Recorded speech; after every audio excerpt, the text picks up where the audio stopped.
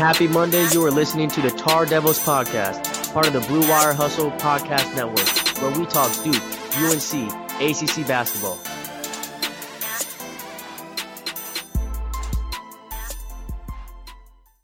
And welcome into episode 16 of the Tar Devils podcast.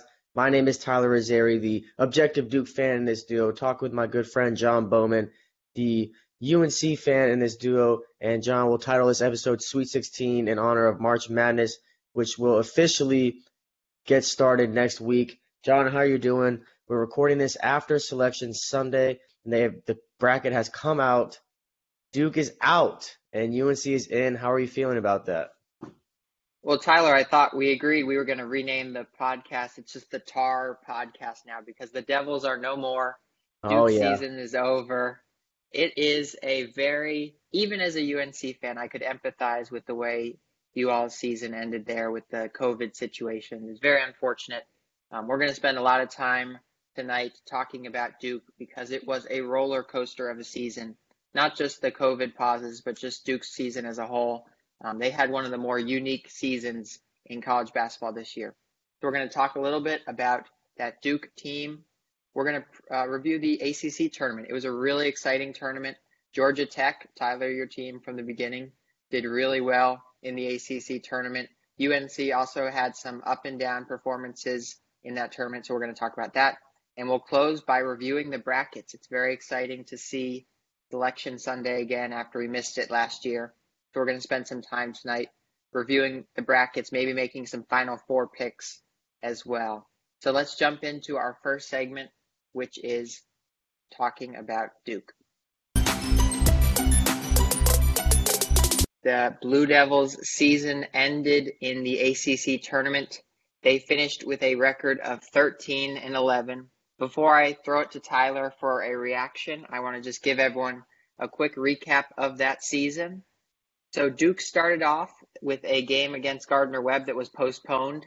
That was a theme of the early part of their season because they canceled some of their early games against non-conference opponents back in November, December when it was really dicey with COVID. Duke then had their first two ACC games postponed. They were supposed to play Pittsburgh and Florida State, but instead they started off 3-0 in conference. They beat Notre Dame early. They jumped out with some early wins over Boston College and Wake Forest, and then it was kind of a roller coaster from there. They finished with a 9-9 record in conference play. They got to the ACC tournament, which was supposed to be a big moment for this team. They beat Boston College on Tuesday. They beat Louisville on Wednesday. They were looking really good. And then, of course, COVID took them out of the ACC tournament. Tyler, when you look back on this Duke season, so much happened. We didn't even mention Jalen Johnson. What are you going to remember about this Duke team?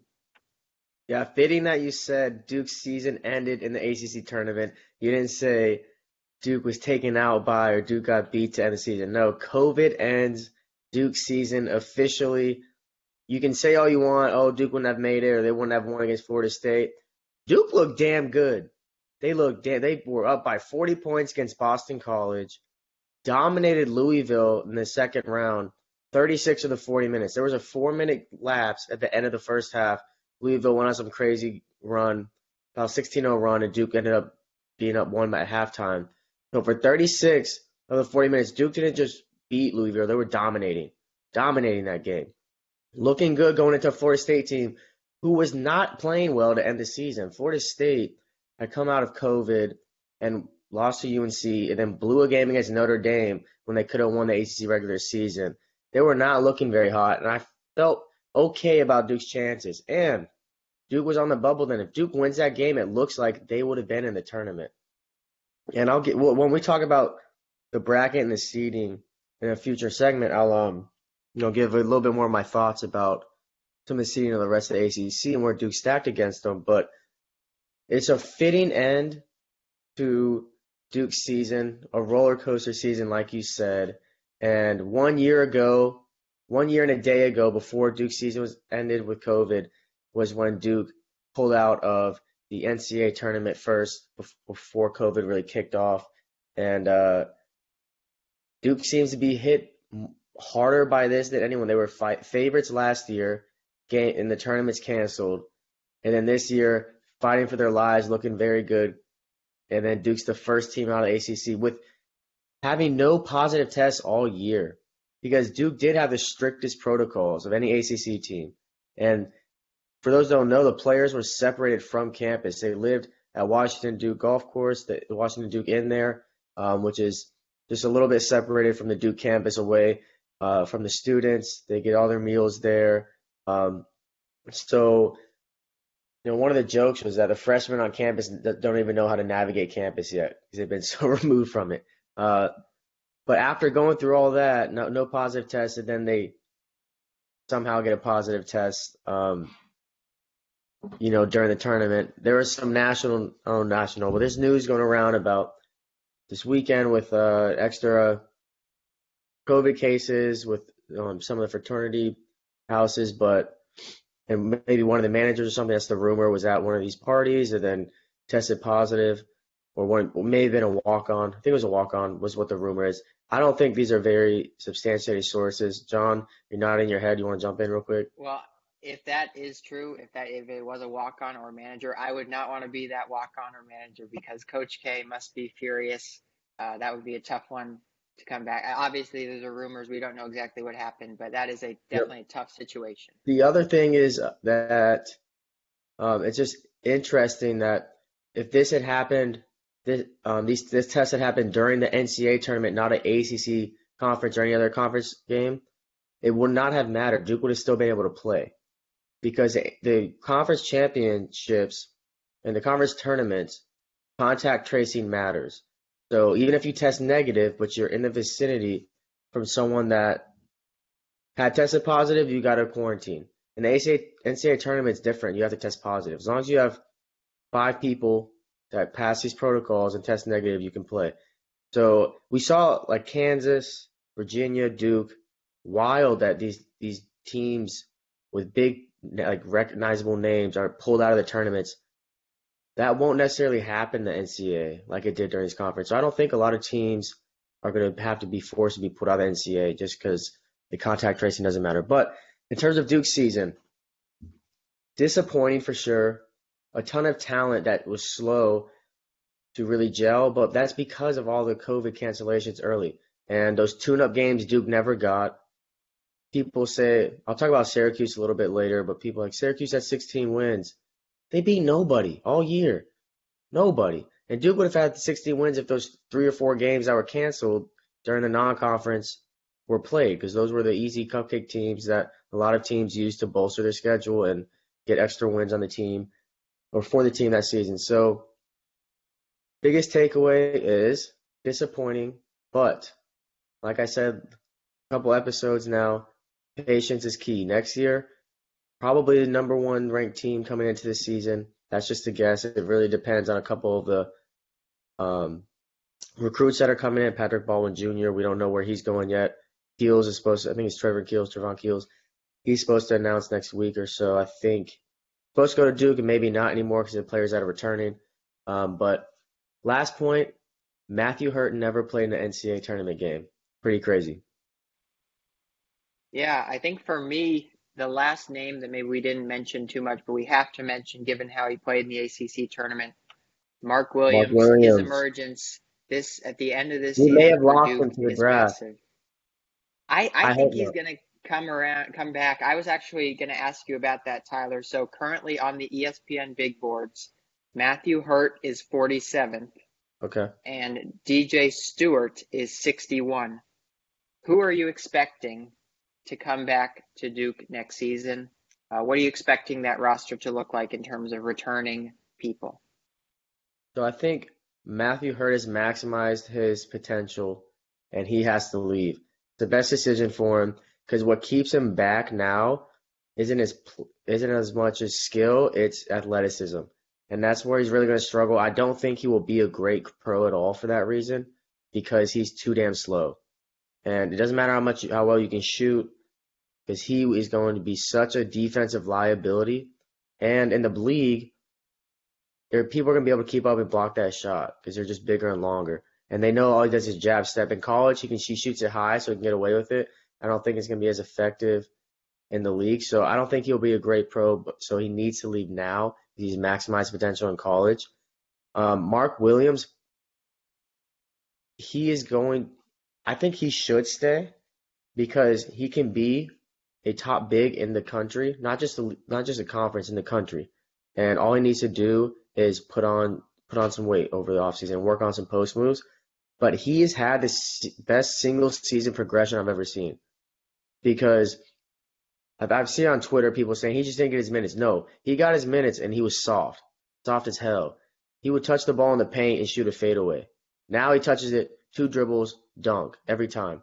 And he actually has really good shooting for him too. I think he should be on a lot of NBA people's big board. Is he on the NBA mock draft? Do you know? So I'm Did you see looking his at the name? ESPN big board. He's not He's listed in not. the top 100, but you're right. He has risen a lot at the end of the Yeah. season.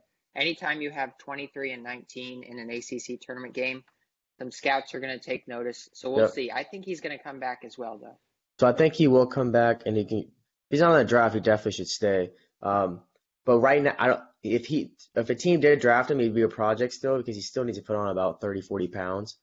But I think he will be a good player. DJ Stewart, I also think should come back because he is so slender. He's gonna get eaten alive in the league the first couple years. It's not like he has quickness for college. It's not anything crazy in the NBA. Like people will be able to match his speed, and he's so much smaller. He would also be a problem. He may flame out quickly if he left right away. So I would expect him to come back as well. Obviously, Jeremy Roach. Wendell Moore's an interesting one because he was supposed to be the man, and he looks like he probably has to be a 4-year player. I don't see him as a great pro. I was saying earlier, I mean, I like Wendell's attitude. He's a great defender. I think that's the best part of his game. But if you think about scoring at 3 different levels, that's what you talk about. At the rim, scoring mid-range, and then beyond the three-point line. Wendell Moore is okay at a lot of them, and he's not great at any of them. To be in the league, I could be great at least one of those. JJ Redick is a great 3-point shooter, doesn't do anything else for you. Okay, but he can specialize on one thing. Same thing with Kyle Korver. Wendell Moore is not great at any of them. And so I don't think that he has a lot of NBA potential because I don't think he'll ever be great at any of them. So I think he has to stay for 4 years. Um, Jamin Brakefield, he may transfer. I don't know if there's rumors about it, but I don't see him getting a ton of minutes. And I'm not I'm not as high on him as a lot of others because I think his basketball IQ is low, which is a problem. You can fix a lot of athleticism things, or you can fix system things, but if you don't have low basketball IQ, I think that's tough to. You can coach it up, but it's for guys that are trying to go to the league that quickly. I think it's a little more difficult. I love Henry Coleman though. He would be my guy that I'd rather have than Jamin Brakefield. I wish he got more minutes, but he played well too. So yeah, I think the roster should be stacked next year because although a few guys could leave, I expect DJ Stewart to stay. I expect Jeremy Roach to stay. I expect Wendell to stay. I expect Mark Williams to stay. I only think the only people we leave or that leave are Jordan Goldwire because he's graduating. Although he does have a COVID year option, but I think he already tweeted out that it's his last home game a few weeks ago, so he's going to be gone. And Matthew Hurt. So it should be a pretty stacked and old roster coming in next year, which is the first time I could say that in like a decade. Yeah, it's going to be a fascinating off season as well. You alluded to it there with players deciding whether or not they want to come back for their super senior season. Also, the transfer rule. Literally, it could be the Wild West. Anyone could come on. Duke is a very appealing option if you're a transfer. So anyone that Duke calls about and says, "Hey, would you want to come play here?" You feel like Duke would have a shot with one of those guys, and that's something we don't know yet.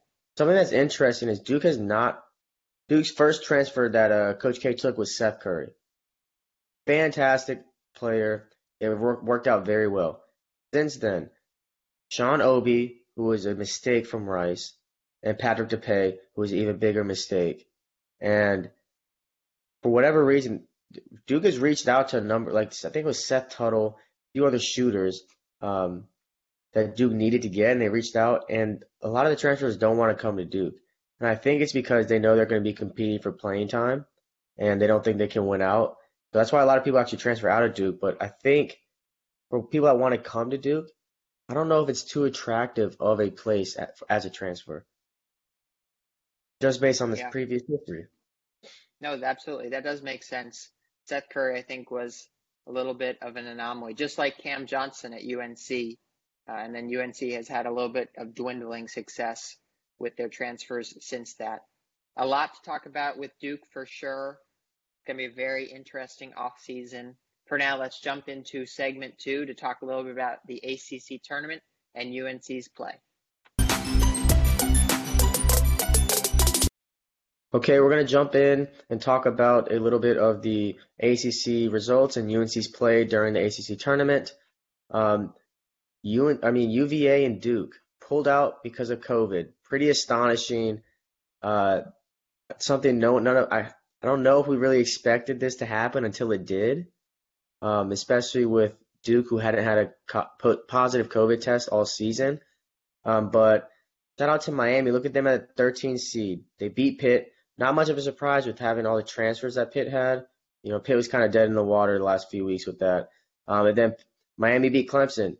Not a surprise because I think Clemson, after Duke beat them by 30, and they had lost 3 or 4 in a row, I was not high on Clemson, but Clemson somehow is a 5 seed. The ACC tournament gets beat by Miami. Miami was riddled with injuries all year, and they fought their asses off. So, I like Isaiah Wong a lot. So, congrats to Miami on a pretty good season that, considering all the injuries they had. And then the bottom part of the bracket really started when Duke beat Louisville, and then game against Florida State was canceled. So Florida State with an automatic bye to the semifinals. Pretty funny. And then UNC smacks Notre Dame and then plays Virginia Tech. Virginia Tech, who has played 3 games since the start of February, and they're a 3 seed. I have a lot of problems with that. I have a lot of problems with their coach winning ACC Coach of the Year. Definitely should have been passing there. But UNC wins that game and then loses a tight one against Florida State. And my team, Georgia Tech. Woo! Man, thank God Georgia Tech made me look good. They won against Miami, had the game against Virginia canceled, so they got a bye from the semis to the championship game and wins a really back and forth game against Florida State. They took control late. Pretty happy for that team. A bunch of seniors on that team that won't be there after this year. And John Passer, I think, is a good guy, good coach. Coaches hard. So congrats to Georgia Tech, the ACC champions. We'll talk a little bit later about their seed in the tournament. But John, let's talk about UNC in this tournament. What did you like? What are your hopes going into the NCAA tournament? Yeah, I think that UNC played very well in their first 2 games against Notre Dame and Virginia Tech. Have to call out the offensive rebounding against Notre Dame. That was something that I was looking for in matchups in the NCAA tournament for UNC. If they have an ability to dominate the offensive boards, this is a very tough team to stop offensively.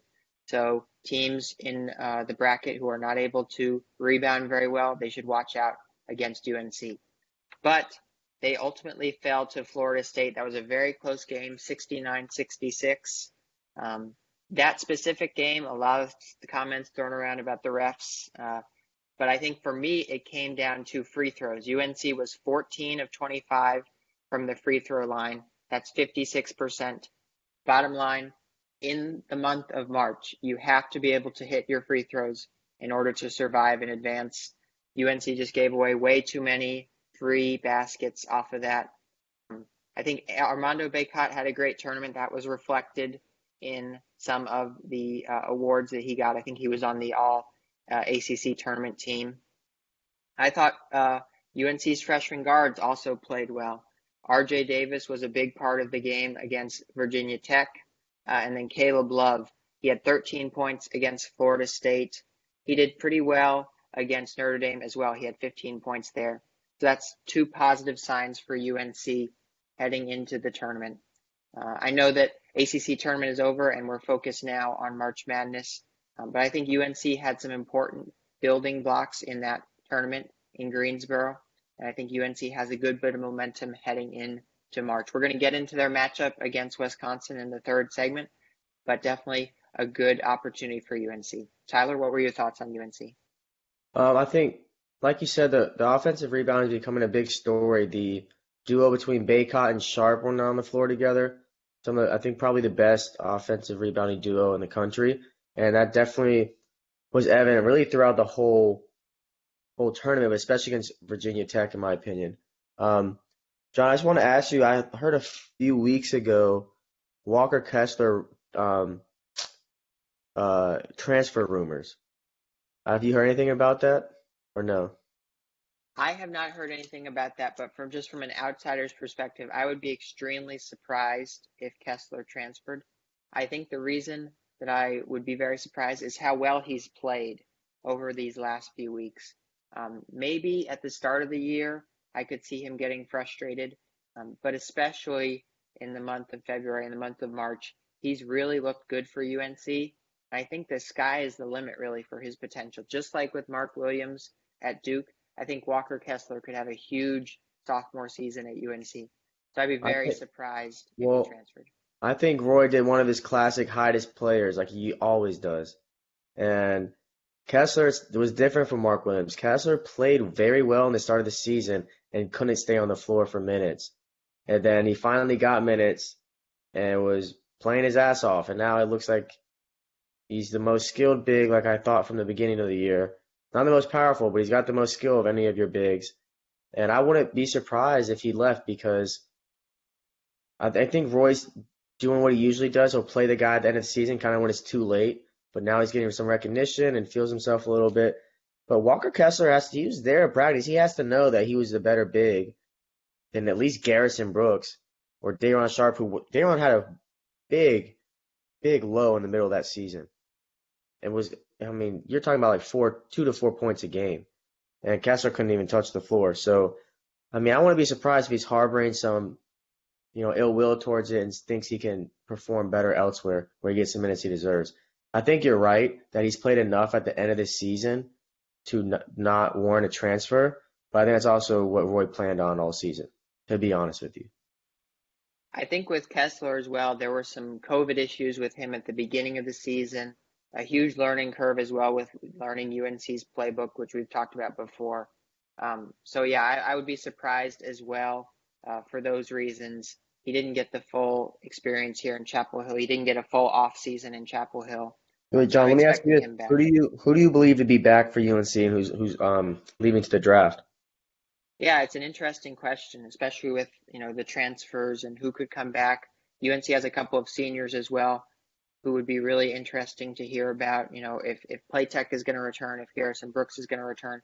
In my opinion, I think everyone is coming back, including the super seniors, except for Day'Ron Sharp. I think Day'Ron Sharp sees that he has first round potential Who are your in the super seniors? NBA. So that would be specifically Garrison Brooks, who I think could return or potentially transfer. And then I think Andrew Playtech, I believe he'll be coming back. That's my guess, my prediction. I don't think he has too many options elsewhere. Hmm. I think he has a home in Chapel Hill for now. But Garrison, kind of following that Tony Bradley model, you can go into the NBA, still develop, and just now, really, Tony is getting some solid minutes in the NBA. So I think Day'Ron has that same trajectory. He needs to work on a couple more things, kind of round out and polish his offensive game. But I think the NBA sees that potential, and he could go in the first round. After an emotional senior night, Garrison Brooks comes back for a second senior night. Hey, it's been a weird season. We're about to have a very weird March Madness tournament. Tyler, I'm super excited to talk about the bracket with you. Let's jump into segment 3 to talk about March Madness, the NCAA tournament. It's here. Tonight we got the brackets, part of Selection Sunday. It was super exciting, especially remembering last year when we had nothing and ESPN did that weird show where they ranked all the NCAA bracket. They did random brackets on Sports Center because there was no sports. Now we're back to normal. We have a bracket. All the games are going to be in Indianapolis, or more specifically, the state of Indiana.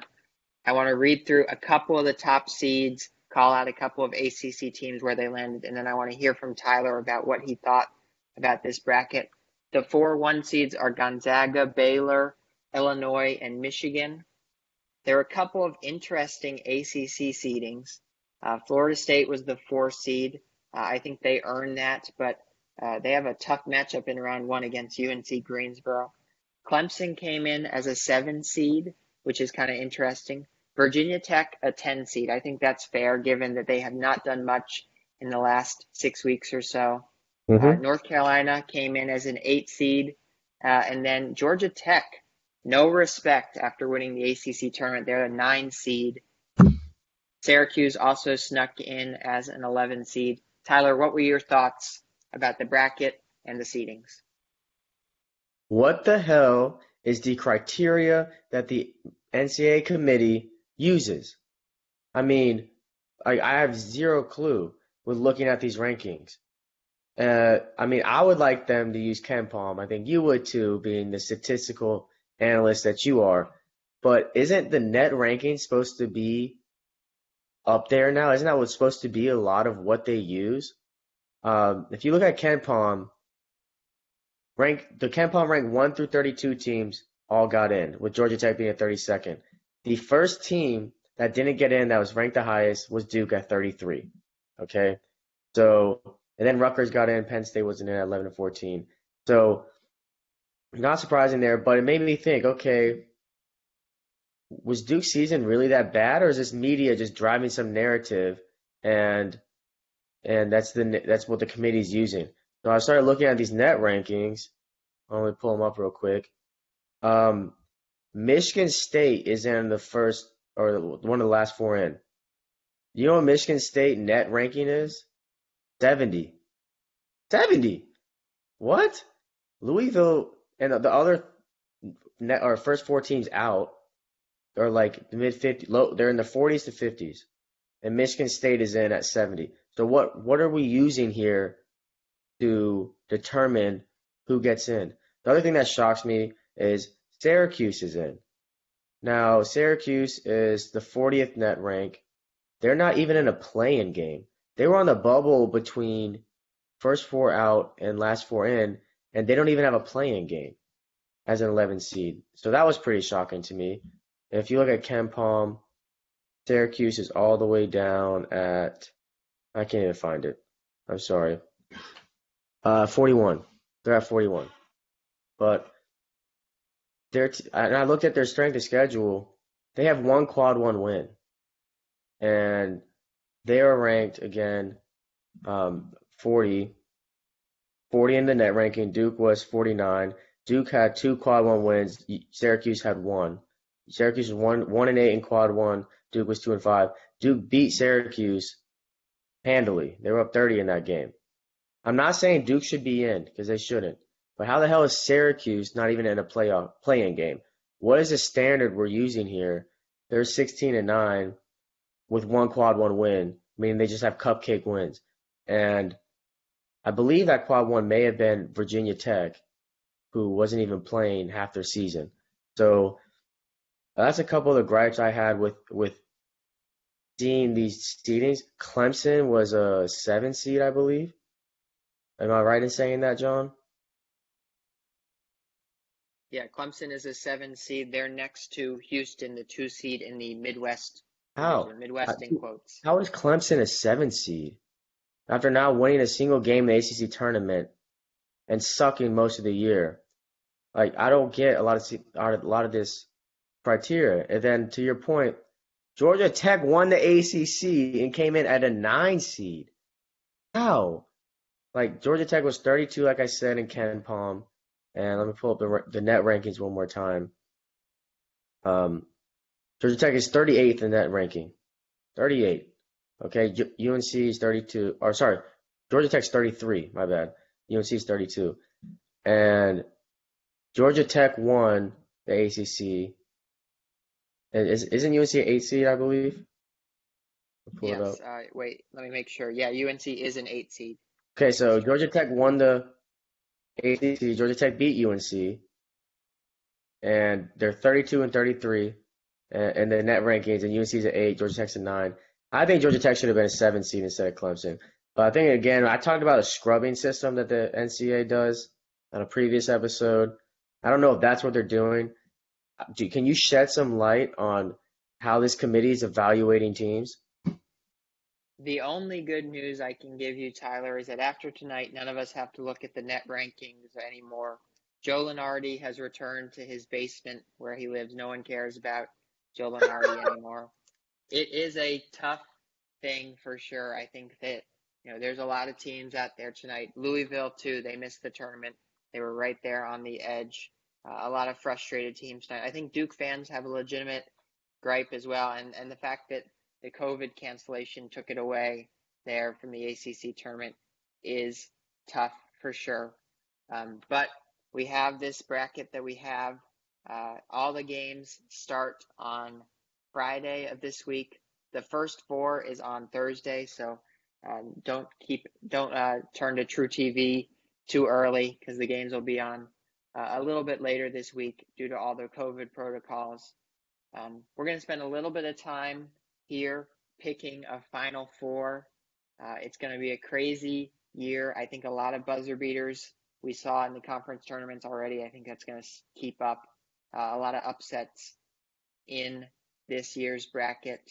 Tyler, do you want to take a stab at your Final Four to help us close out tonight's show?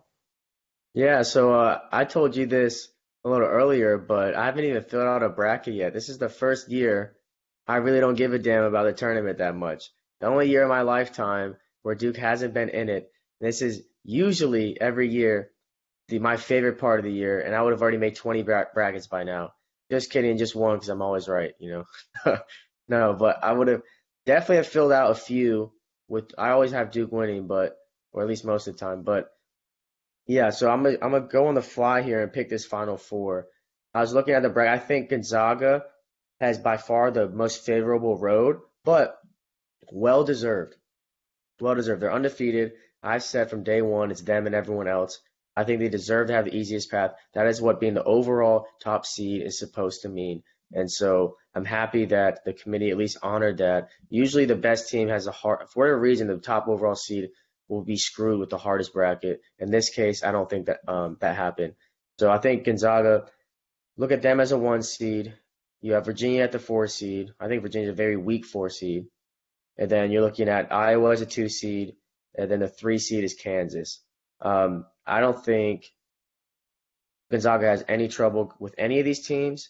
The first trouble may come in the Elite Eight against KU or Iowa. One of those two will probably get there. I don't even think Virginia will end up meeting Gonzaga. They're probably going to lose beforehand. But even a team like Creighton is the 5 seed. Creighton just lost to unranked Georgetown in the championship game by like 20 or 30 points.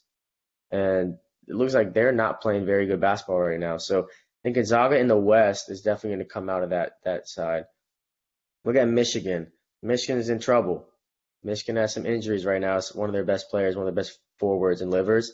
And so they're going to struggle. And look at LSU. I was watching bracketology, so I won't take credit for like knowing this, but the experts talk about LSU has 3 professional scorers, and if Michigan can't be healthy for that game, they may go down in the second round. And then Alabama as a 2 seed, easily the best 2 seed. Well, I'll take that back. I think Ohio State's the best 2 seed, but I don't think Alabama is very far behind. And so I'm going to go ahead and pick Alabama out of the East region. Florida State is in there at the 4 seed. My only problem with Florida State is that they're very inconsistent. I don't think they played great basketball down the stretch. They lost to UNC, lost to Notre Dame, lost to Georgia Tech, albeit close games. They did beat UNC again, but I just don't think FSU is consistent. And their track record at NCAA is not good. There have been a number of times they've been high-ranked 3 or 4 seeds and they blow it. So I don't trust them. I'm gonna go with Gonzaga in the West, Alabama in the East. Now look at Baylor. I think Baylor got a very favorable matchup. They're gonna play the winner of North Carolina, Wisconsin. That's a tough game for North Carolina. Wisconsin has a very up and down team, but I think if UNC gets the second round, those guards from Baylor are gonna terrorize you guys. Terrorize. You guys probably had 25 turnovers in that game, which would be crazy, but I could see it being up there. 20 plus for sure. So Baylor's not really going to have and produce a 4 seed. Baylor's not going to have any tests till the Elite Eight. But the bottom half of that bracket is tough. Texas Tech at the 6th seed, I think, is going to go to the Sweet 16. Virginia Tech is a 10 seed there. I don't think Virginia Tech's that's good. Ohio State, a hell of a team. And I think Ohio State and Baylor are destined for an Elite Eight matchup. And that'd be a hell of a game, but I'm going to choose Baylor because I think Baylor's the only team that can compete with Gonzaga. And I think they make the Final Four. The bottom bracket, I think, is hard for Illinois. Illinois, I think, is playing the second best basketball of any team right now. Um, but they have to play Georgia Tech in the second round. Georgia Tech plays Loyola Chicago. Loyola Chicago may beat Georgia Tech, but Georgia Tech as a second round team as a 1 seed is not easy at all. At all. I mean, that's probably harder than when Duke had to play UCF last or Zion's year. Um, so they can struggle with that. Oklahoma State's easily the hardest 4 seed by far. So Illinois, the first few games, is going to have a lot of trouble, and I think they easily have the best. They have a easier 2 and 3 seed in the bottom part of that bracket, but it's harder to get there. And so, man, I think that West Virginia in that bottom part is going to make it to the Elite Eight. And just because I've always been big on Illinois since day one, I'll go ahead and say Illinois beats West Virginia in the Elite Eight. And I'm gonna have to say Georgia Tech loses to Illinois. Illinois has big guys down low. Georgia Tech can't play with. So let's see. I got Gonzaga coming out of the West, Alabama coming out of the East. I'll go with Baylor in the South and Illinois in the Midwest. That's 3 1 seeds and a 2 seed, meaning I'm going to be very wrong because that never happens. Of course, it is March Madness. I'm going to go ahead and say Gonzaga beats Alabama. I think, man, Illinois Baylor would be a great game. And I'm gonna, man, it's a tough one. I'm gonna just say right now, I'll pick Illinois because Baylor struggled down the stretch because of their COVID pause. That's the only reason because that COVID pause for Baylor, they have not looked the same since. So I'm gonna go ahead and pick an Illinois Gonzaga finals. And like I said, all season, Gonzaga is better than everyone. Gonzaga ends with a perfect regular season and undefeated season period and the champions. Gonzaga definitely the favorite heading into this tournament. I think they're going to be the number one team that are being picked in the brackets this year. We have a lot of similar thoughts, Tyler. Before I get into the bracket, I want to discuss that UNC Wisconsin game a little bit, give a quick preview of that. It's the 8-9 game. I think it's a really tough matchup for North Carolina. And even if UNC gets past Wisconsin, that Baylor matchup as the 1 seed there, Baylor, that's going to be very tough as well. So I think UNC has a very difficult path to the Sweet 16. Yeah, real We quick, knew all Charles, season long. I'll jump in for a sec. Yes. Against Baylor, Baylor's not the biggest team, so UNC would have size advantage.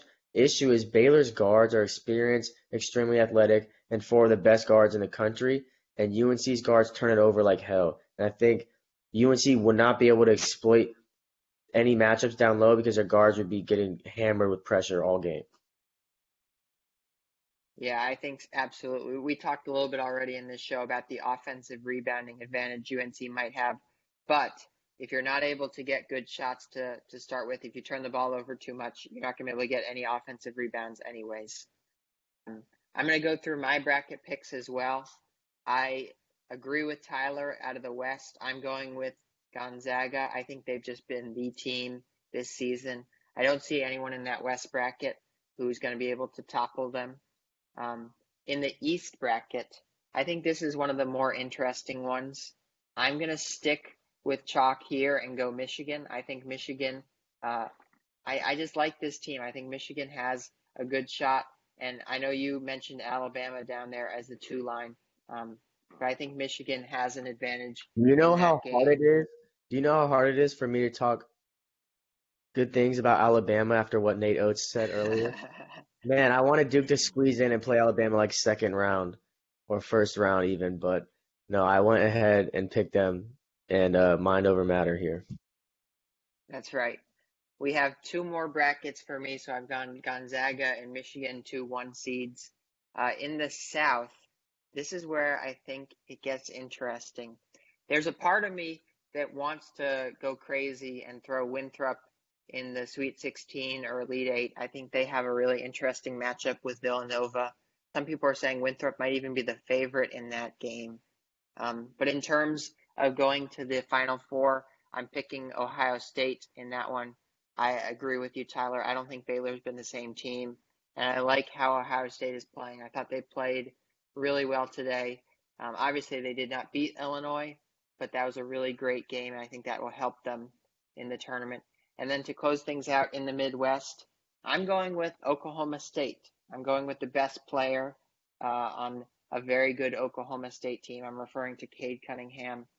Illinois and Houston, the 1 and 2 seeds, I think are very good. But, March is all about point guards, guard play. And I think Cade Cunningham and the rest of that very good team is going to rise to the occasion. And Tyler, I'm going to agree with you. I think Gonzaga is the clear pick here to win the championship. I think they could beat Ohio State in that game on April 6th. Fingers crossed, knock on wood. I hope we get there with all the COVID stuff. Everyone's going into the bubble now, so they're going to be able to stay safe these next few weeks. Tyler, any final thoughts before we close out tonight's episode? Yeah, I just want to say I really like that Oklahoma State pick. If you want a team, not a top 3 seeded team's fourth, that can really show up, if you're thinking of a safe, quote unquote safe, bet for one of those sleeper teams, it would be Oklahoma State for sure. And people have talked about Liberty as potentially a tough team for them. I don't know if that's really the case. I don't think their second round game would be very difficult. The issue would be playing Illinois, who I think Illinois is playing the second best other than Gonzaga right now. But if they beat Illinois, they have an easier Elite Eight matchup because they would be playing probably West Virginia. It's an okay 3 seed, but probably the weakest of them. So I actually do like that Oklahoma State pick. Obviously a lot safer to pick Illinois, but as a lower seed, as a 4 seed, I like that a lot. Absolutely. It's going to be a fascinating tournament as well. I think what they're doing is they're just putting 8 courts on the floor of the big Lucas Oil Stadium in Indianapolis. So they're just going to have people rotating. If it starts to get to chaos and there's too many cancellations, teams dropping out, just have one big pickup tournament. Whoever calls next, they can challenge the team that wins. Just put it on TV. Can we jump in that tournament, John? We'll get up there. It'll be a free-for-all, a true March Madness. They can let anybody in. But, I'm really excited to see how this all plays out. Join us next week. We're going to be talking about UNC's results in the first round and potentially in the second round of the NCAA tournament. It's going to be fascinating. Everyone enjoy it this weekend with all the games. Tyler, do you want to let people know where they can find us, how they can find us on Twitter as well? Yep, before I do real quick, NCAA, I believe the rule is after Tuesday, there will be no more add-ins. And so after Tuesday, after the tournament starts, there's no one else jumping in the tournament, and all the games cancel. All the games with teams ineligible will just be no contest. Look out for that late in the season. What if there's an Elite Eight game where a team gets COVID and someone gets a bye, or a Final Four game? Pretty crazy stuff, but we will see how that all unfolds. Remember to follow us on Twitter at Tar Devils Pod. Also, listen and subscribe on Spotify with the same name at Tar Devils Pod, and on Apple Podcasts. A super big episode tonight for Selection Sunday. Tyler, I enjoyed it. Everyone enjoy March Madness, and we will see you all next week.